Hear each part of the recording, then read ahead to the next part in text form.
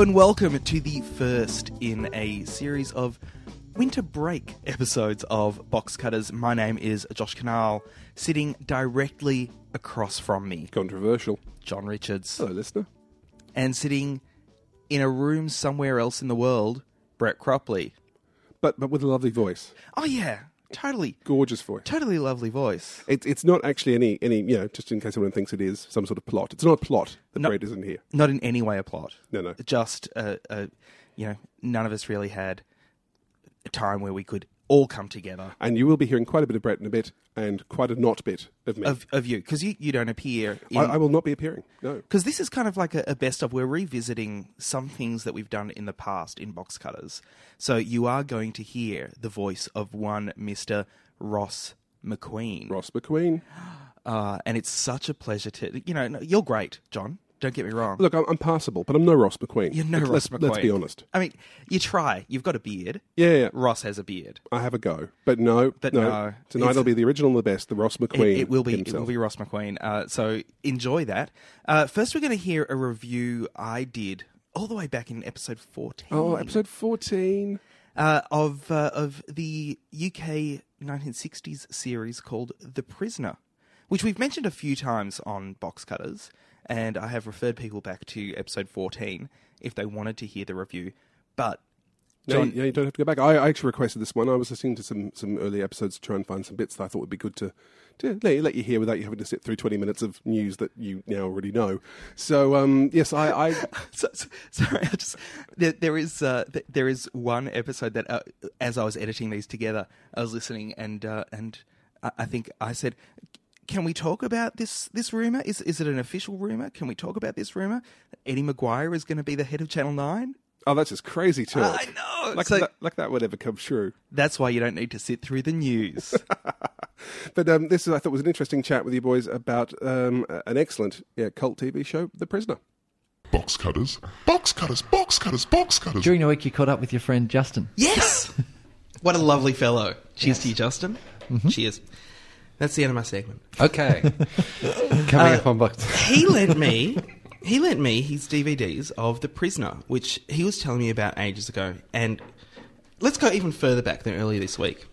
In 1991, I worked in a video store. Mm-hmm. The Prisoner was a TV show that was available on VHS for rental at $1 a week. Yep. So really, no one was renting it. One guy came in and went, "Oh man, you've got The Prisoner. And it's $1 a week. Fantastic." And leaves with an armful of them. Quite frankly, I didn't care if I never saw him again. Right? Was it me?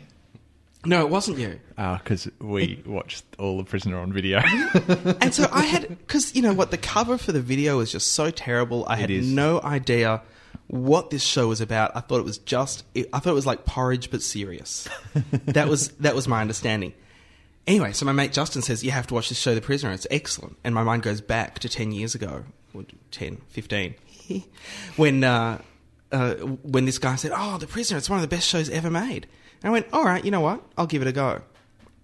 I was hooked after the first 30 seconds. That's just because you're on drugs, wasn't it? No. It was just really fitting in with your trip. No, it had nothing to do with the fact that I was on drugs. Really? Yeah. The drugs were separate. Completely separate.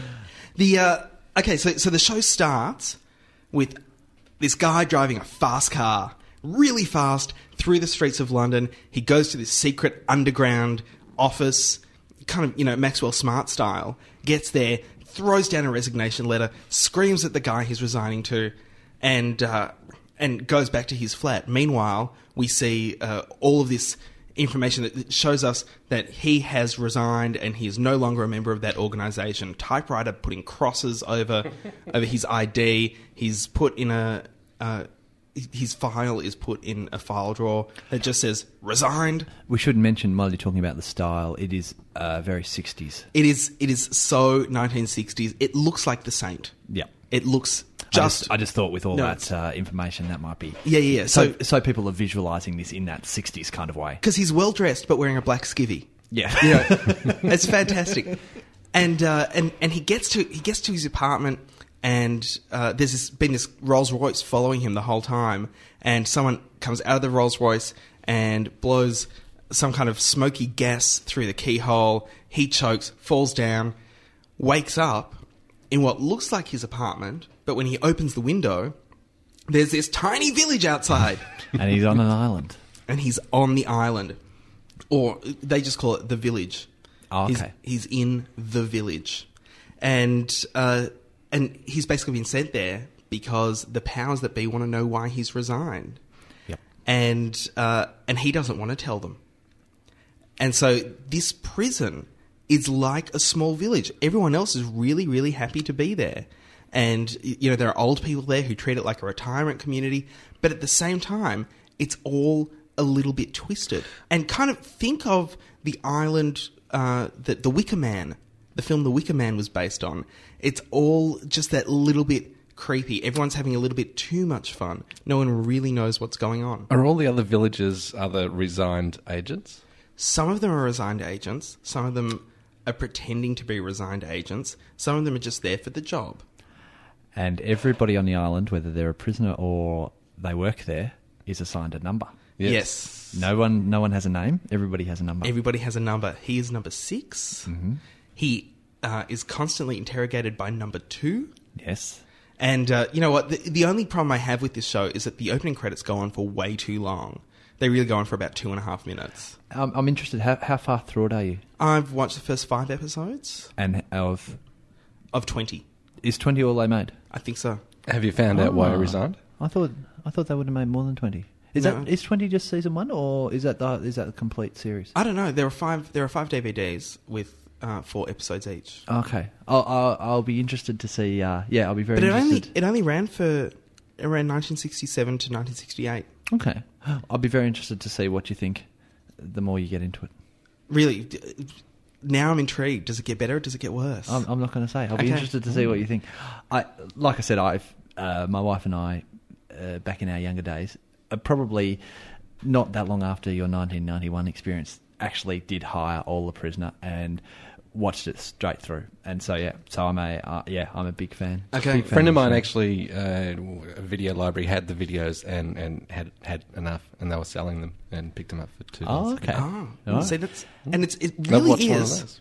It really is a great series. I mean, it doesn't look as terrible as The Saint looks now, and it doesn't look as terrible as a lot of 1960s shows look because it's so confined in this bizarre world of the village. Well, actually, the episode that I saw, he got off the island and got back to Ah. swinging London, But did he? and then he was taken back. Yeah, see, there's Because he found a raft, and he... Well, interesting that you should say that because our listeners and the general population out there is probably much more familiar with the Simpsons parody. Simpsons actually did a parody of which there it was called The Island. The Island, but they did a parody which pretty much the whole episode was devoted to parodying different bits of the prisoner. That's the Mr. X episode. Yep. And the one where they replace Homer's wife with a German Yes. who's much more efficient. One of the things I don't get about... Oh, sorry, I also forgot to mention that another great thing is that number 2 every week tries to get this information out of number 6, who is played by Patrick McGowan, who has McGowan. done... McGuinn. It's McGowan. McGowan. Sure, whatever. McGeehan. I could be getting mixed up with the Pogues lead singer. Yeah, that was definitely McGowan. Yeah. No, it's not spelt that way. No. Who has done a bunch of stuff since. Yeah. Has kept working, but he also co-produced this. Yep. Number 6 is interrogated by number 2. Every week, number 2 is replaced. So every week, there's a new number 2. And who is number 1?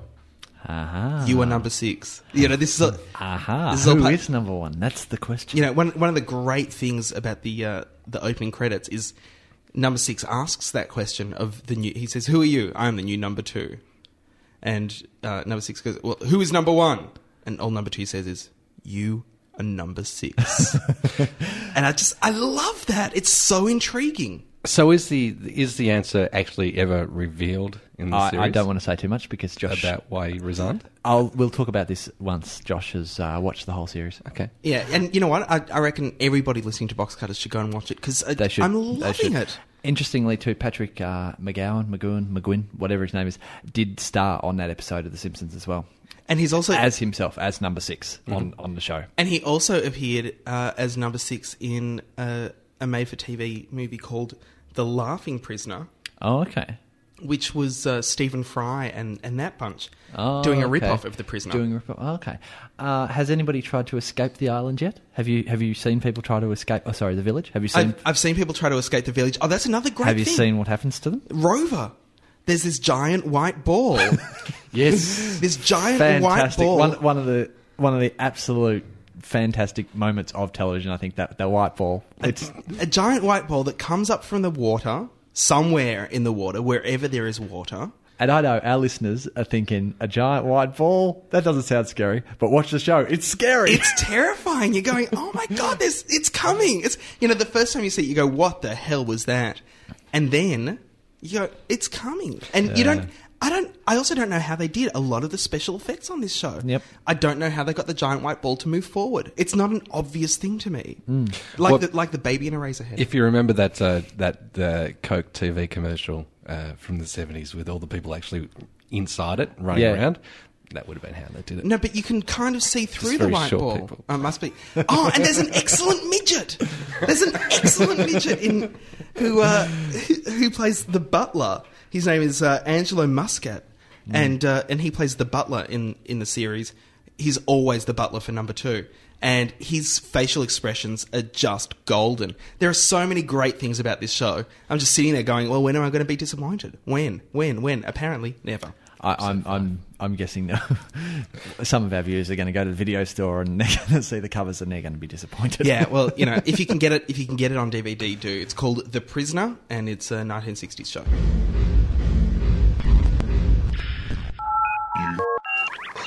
Listening to Box Cutters. So here we are back in what we might laughingly call the present day, unless you're listening to this podcast many hundreds of years in the future. What year? In which case, what have you done with our race? What year was Stop that? enslaving our race. Stop enslaving. It's not impressing anyone. Robots. What year are we talking about? Episode 14 was 2005. Oh, you were so young and innocent. I know. Now, I wanted to mention just because you talked a bit there about the rovers, which we were saying are the giant. The giant balls. Okay, and I had no idea how they, and I love magic tricks. I love science fiction, special effects tricks, and I love to be able to sit down and work out how they did these this things. is one of the things. I mean, Giant ball, I cannot work out. I love The Prisoner. It's such an amazing show because it is such a beautifully stylized show. It's so 60s. It has such a strong design, sort of ethos to it. And one of the things I found interesting about the rovers, they never call that on screen, but the giant weather balloons, is, and this sounded so apocryphal to me, but I found this quoted in a few different books about The Prisoner. Apparently they did design and build a robot that was going to be the thing that would be chasing him. And the stories are either it just didn't work, or the other story is that they put it onto the ornamental pond in the middle of the village to film a scene, and it just sank.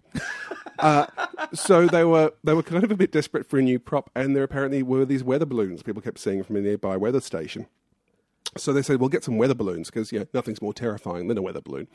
And the way they actually filmed them, and this is so beautiful, and I love this, is how when the rovers appear, everyone stands perfectly still so that they don't get smothered by the rover and it tends to chase one person. Mm-hmm. What they would do is everyone would stand still, they'd pull it along on a bit of rope and then play the film backwards. So the rover is actually being pulled along by a bit of fishing line. And when you play the film backwards, it gives it this really weird bouncing towards things quality. Ah.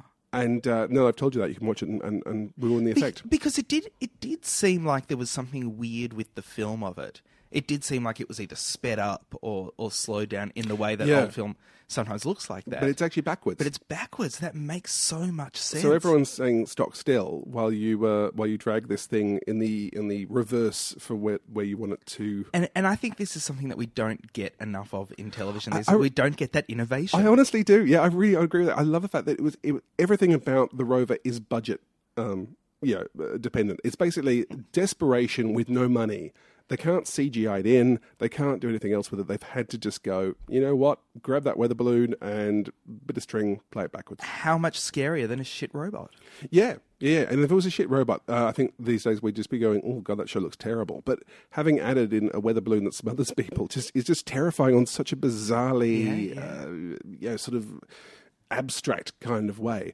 And I wanted to ask you too, because when you recorded that in episode 14, you hadn't seen the end of the series. No, yet. I'd only seen 5 episodes. No, you have seen the end of the series. I have. Now, it's a show that sets up a number of questions, which is like, who is in charge of the village? Who is number 1? Why has number 6 been brought there?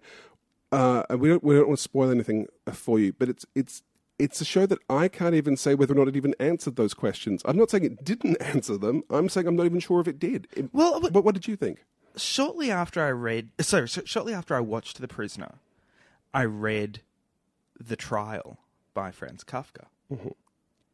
And I saw so many similarities. I read, by the way.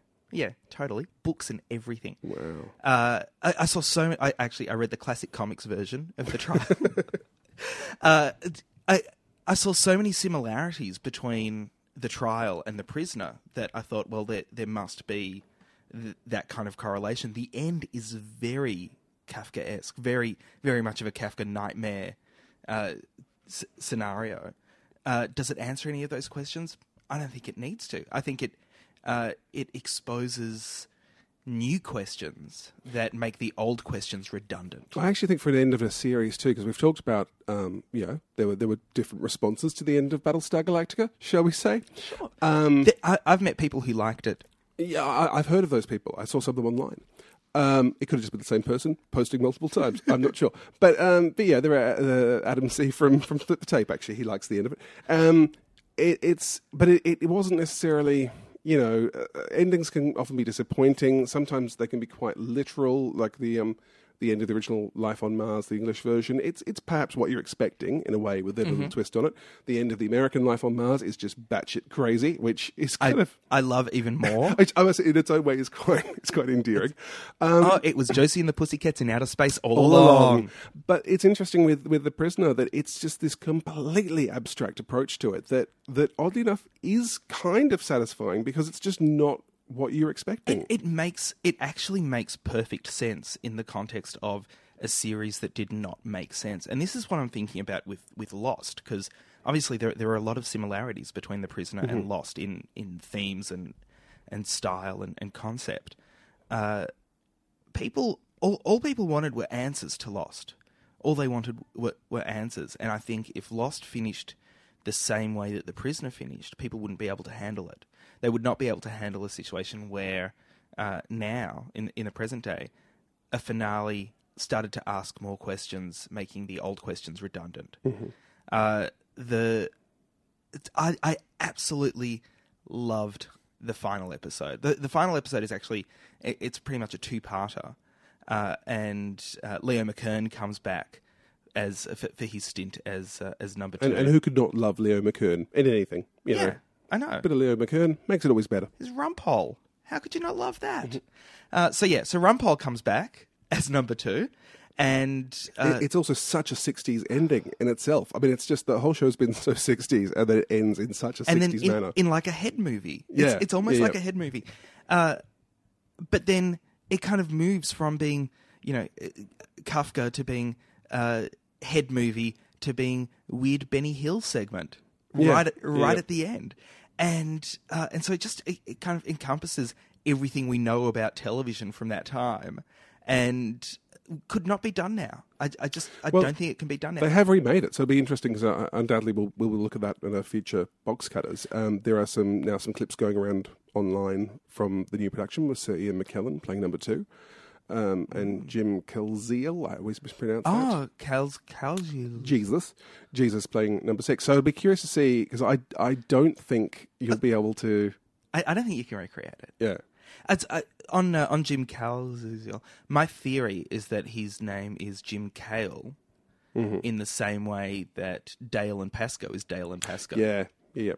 That makes perfect sense. Yeah, I'm going with that. So that's The Prisoner. I highly recommend that you go and get yourself the DVDs of it. Even just for suggestions on furnishings for your house. I mean, I love that show.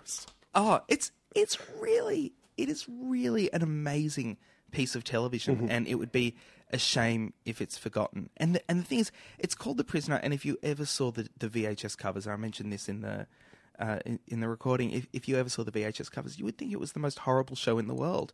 I thought it was about a guy in a prison from the covers of it. Right. And it's not. It's not in any way about a guy in a prison. I thought it was going to be this bleak horror. It's got a lot of humour in it, and it's just... it holds a place very near my heart. And I'm upset that I spent all those years not having seen the Prisoner. So yeah, that's The Prisoner. You can check it out. We'll put a link up on the blog of how you can you can actually purchase that from the Box Cutters store. Hurrah! I know. We haven't mentioned that in a few weeks. No. So, well, that's The Prisoner done and dusted. What else are we presenting the lovely listener with? Well, I think I'll play this sting. Box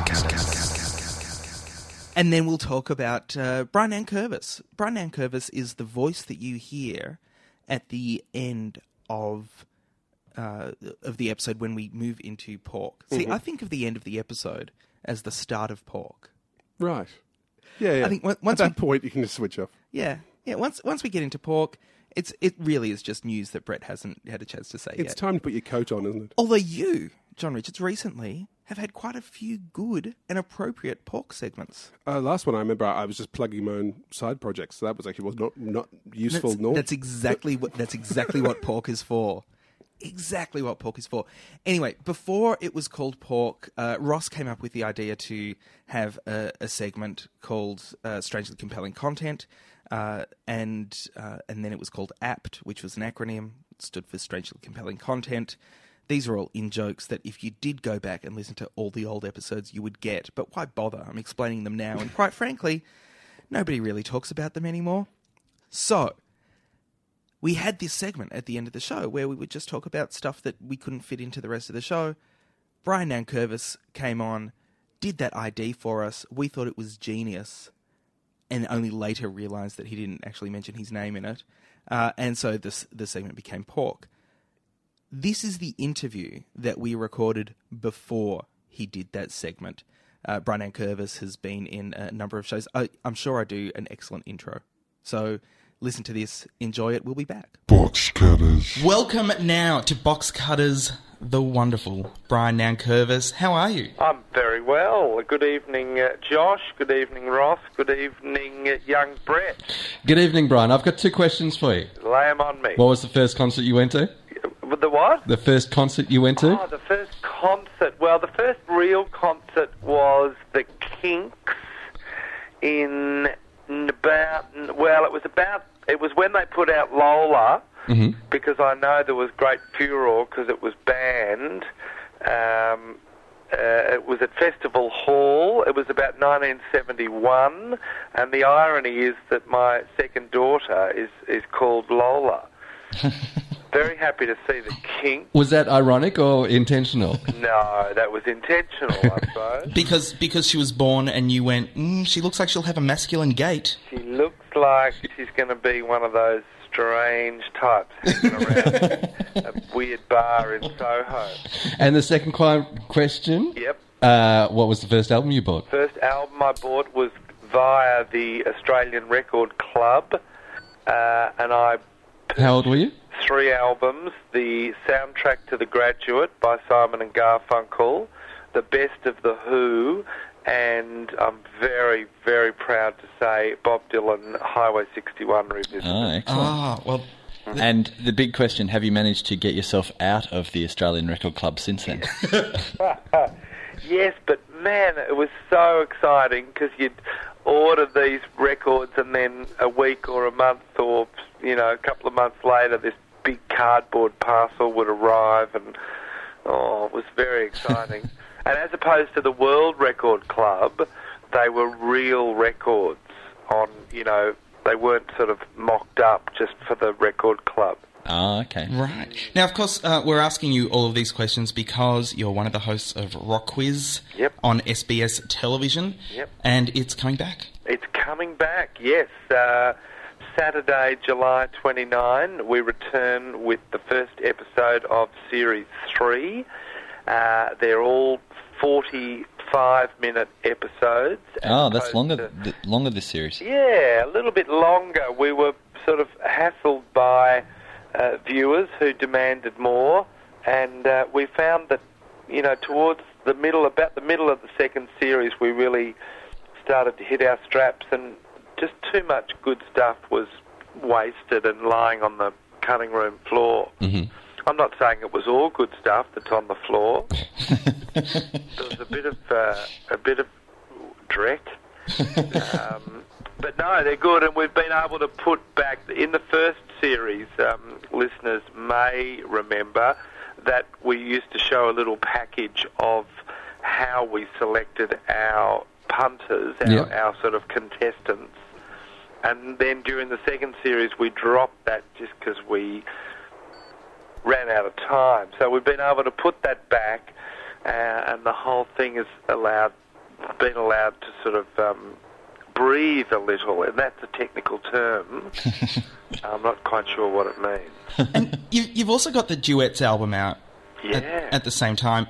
Does it surprise you that, this small show that you just shot at the ESPY because it's local and fun, is now, such a huge part of the SBS repertoire and just culture in general? Yeah, I'm a little surprised. I'm absolutely delighted.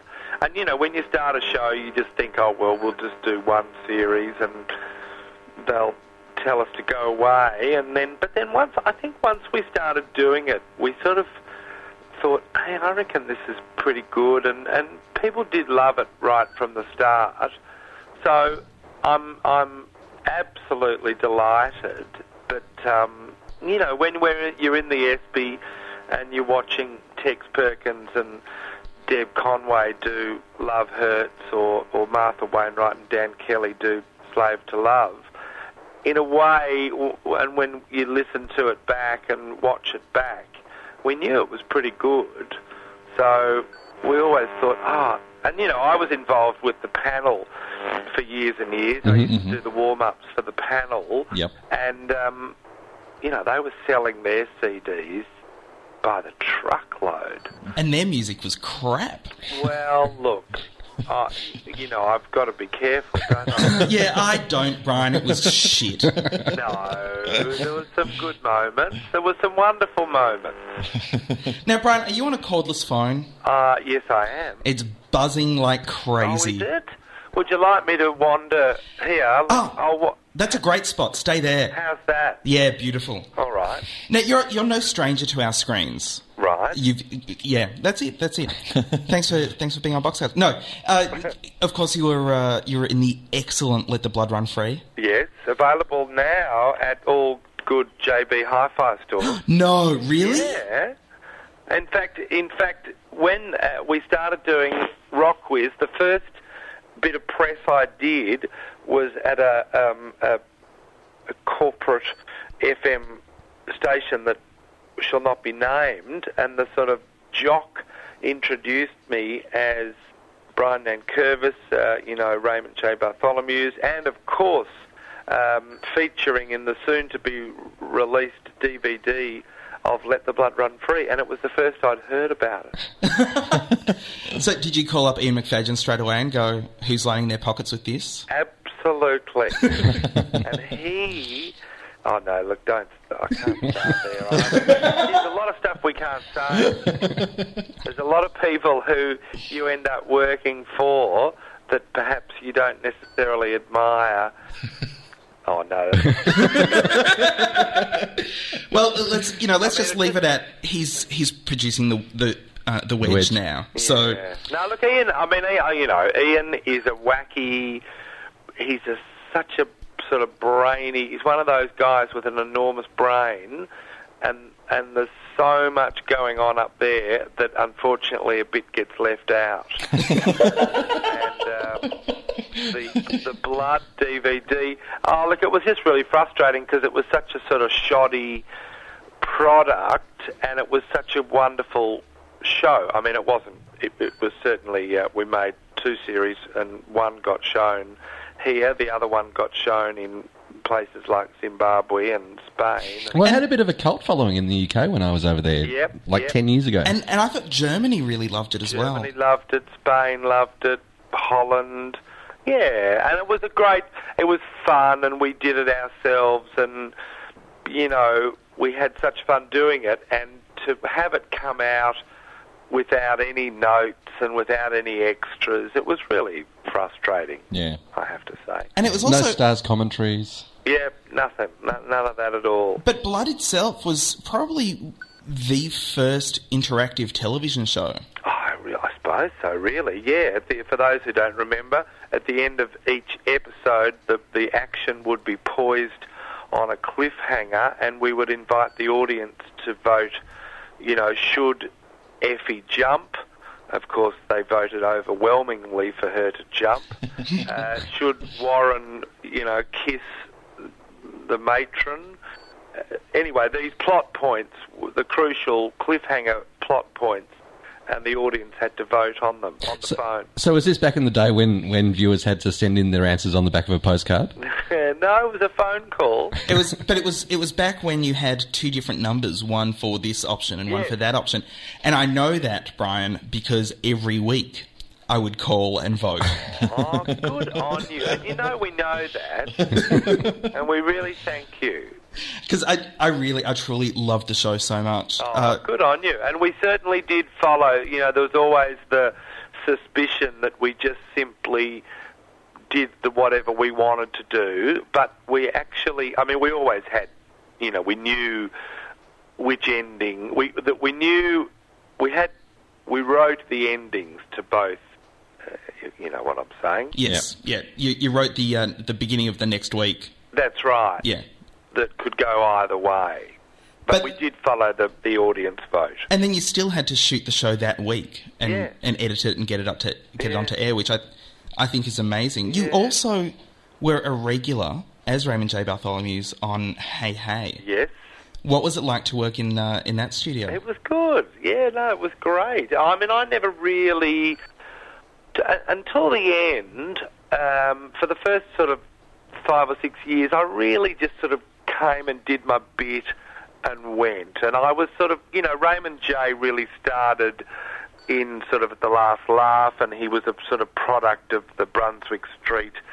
I mean, he was a sort of a satire of the you know, inner city poets. Mm-hmm. And so part of me was always slightly, not embarrassed, but, you know, I knew that Hey Hey was definitely a long way from sort of my roots or Raymond's territory, but I also knew that it was incredible exposure, and it meant that I could work and I could travel around Australia and work.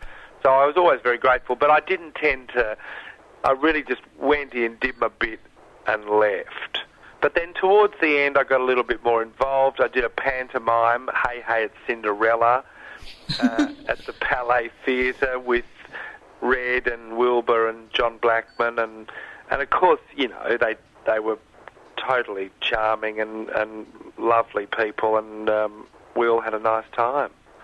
And are you a bit jealous now that, you know, Wilbur's on Understanding 50s and... Oh, you guys are great. Where do I get this podcast? You find it at boxcutters.net. Okay.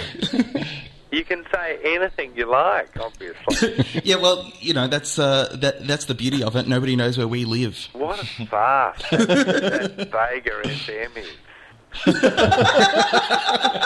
Oh, what a golden opportunity that was just totally squandered by a bland, unimaginative, gutless playlist.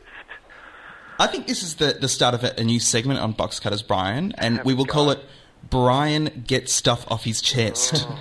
Oh, well, I just think it is, and I really, because, you know, I put my hand up for I sort of got a hold of one of the guys that was doing the programming and said, look, you know, there's a brand new FM station. I'd love to do a show. But the more we talked, the more I thought, nah, this is going to be really bland, and they're not going to take any risks at all. And I just think they could have done something fantastic. Because you did a wonderful radio show on Triple R, where we record this podcast with the excellent and late Linda Gibson. Yeah, the wonderful Linda Gibson. And Gibbo and I had a show, big Wednesday for a couple of years, and then we moved to the weekend, big Saturday. And we were given, well, of course, like all Triple R shows, you're given this incredible freedom, but you know, they're smart. They give it to people who they trust, and the results are incredible. And I just think a radio station like Vega, they could have taken a leaf out of Triple R's book. Anyway, they haven't. Yeah, well, fools. Yeah. Fools is what I say. Now, with the... Sorry, Brett, did you want a question? Go. Okay. With your previous work as Raymond J and also in Blood... Yeah. And... Now coming to Rock Quiz, do you miss doing characters on television? Oh, no, not really. I mean, I love doing what I'm doing. I still do. Like, I do sort of probably 50 or 60 school shows a year, and believe it or not, I trot out Raymond J. Bartholomew's, and I do corporate events and I MC functions, so I still put on the beret, and so I'm more than satisfied with any desires to do character work. Sometimes I feel, you know, when I'm sort of in the sort of slight background on Rock Quiz, I think, you know, would I rather be up front hosting? But Julia's so wonderful. And I also think it's really important to have a woman in the midst of this sort of male, you know, because the world of the rock nerd does tend to roll a little bit towards the middle-aged bloke in Blackburn who may or may not have a beard. So it's great having Julia up there. So, no, I'm very happy, and I get to produce, and I get to write, and I get to, you know, sit back and watch these incredible musicians perform. So, no, very happy. Now, have you sold it into or looked at selling into other territories? We certainly are in the process. We've registered with a mob called Screen Time, who, you know, seem to have a lot of runs on the board. It looks like there may well be a Spanish version of Rock Quiz. Mm-hmm. So selling the concept to the Spaniards? Yeah, well, apparently they can't. They're not going to call it Rock Quiz, though, because it doesn't sort of mean anything in the translation. They're calling it I Love the Music. Which, it could have been the John Paul Young song, I Hate the Music. That's right, of course. But no, we're desperate to, we'd love to have an American version. We've had a few, you know, internationals. We had Adrian Belew, the sort of guitar whiz who, you know, has played with Bowie and Frank Zappa. Mm-hmm. We had him on in this series coming up, and he was very excited about it and wanted to take it back to America. And Glenn Tilbrook we had in the second series, and, you know, he said, oh, this would be great in England. But, you know, it's all, everyone gets excited and talks about it, but it's a hard thing. The wheels turn slowly. Yeah, absolutely. Yes. And you know, they'd have to find a room as steeped in rock history as the Gershwin Room at the Espy. I reckon, you know, you imagine in London there'd be some incredible... the old Hackney Empire Theatre. That's right. Or what's the one, the Town and Country? Down in Brixton, yeah. Town and Country Club. I actually did a gig there as Raymond J. Bartholomew's, and really just escaped with my life. This is in 1992. I made the fatal mistake of assuming that 200 people in a comedy venue in London, like 200 people in a comedy venue in Fitzroy, would, you know, think that Neighbours was a crock of shit. And, of course, they didn't. And they hated me right from the start, because I had the how dare I put shit on Neighbours. It was tough. See, they didn't realise you come from a country where nothing is sacred. I know. Yeah, it's a bit of a shock. Yeah, I did about half a dozen gigs in London, and with varying degrees of success. So. Well, Brian, thank you so much for joining us on Box Cutters. Pleasure. Now, tell us again, Rockwiz, when's it on? The spiel is that Rockwiz is on SBS, and it is marvellous working for a network where friends will occasionally say, "Oh, SBS, I don't get SBS." Like they don't understand it, or the reception's poor? No, they don't get the, we can't get SBS. Our reception's not right. No, SBS, Saturday night, 9:15. The first episode goes to air this week. Now, because you're podcasting, who knows when people will be hearing this, but July 29, for the next 9 weeks, we've got some terrific artists. Martha Wainwright is the only guest we've asked to come back. Mm-hmm. Fantastic.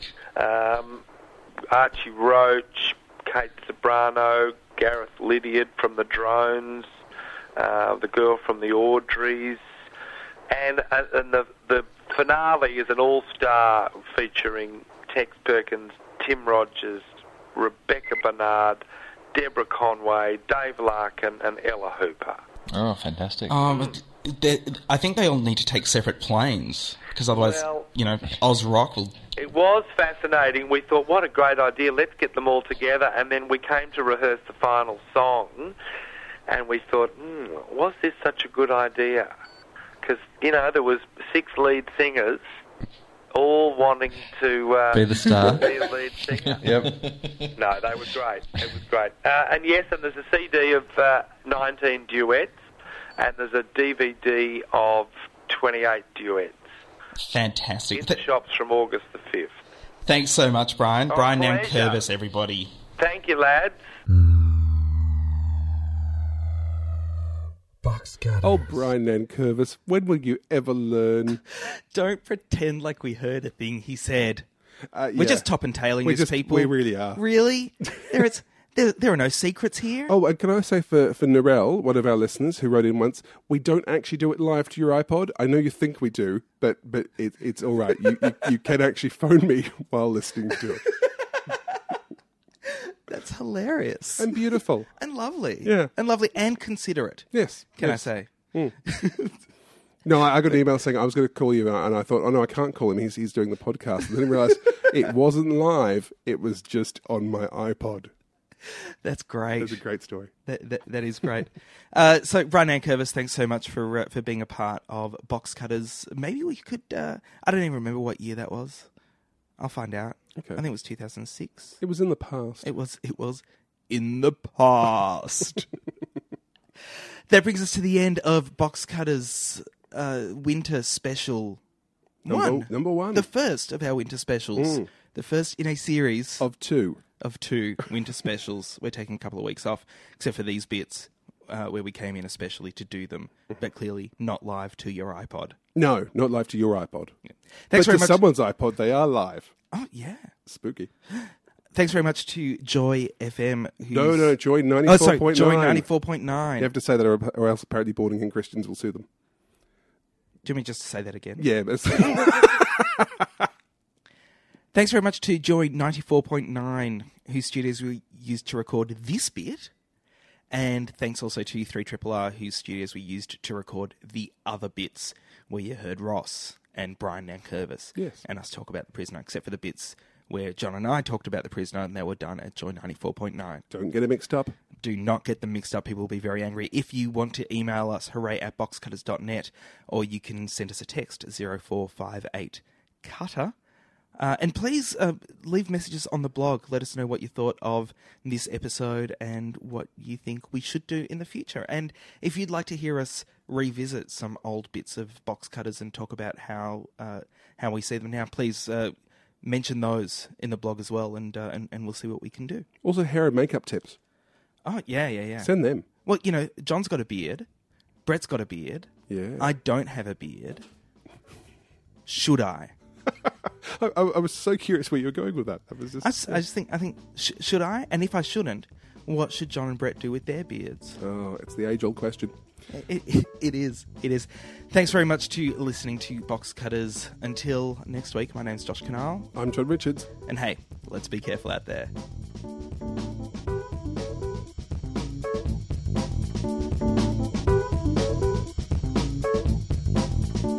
Box Cutters thanks 3RRR, whose studios we use to record this podcast pretty much each and every week. Find them on the web at rrr.org.au or 102.7 FM if you're in the Melbourne metro area. If you enjoyed this podcast, please go onto the iTunes Music Store or anywhere else you find us and leave a review. It will help other people find Box Cutters and then they can enjoy it too. Email us at hooray@boxcutters.net or via SMS on 0458 288 837. That's 0458 Cutter.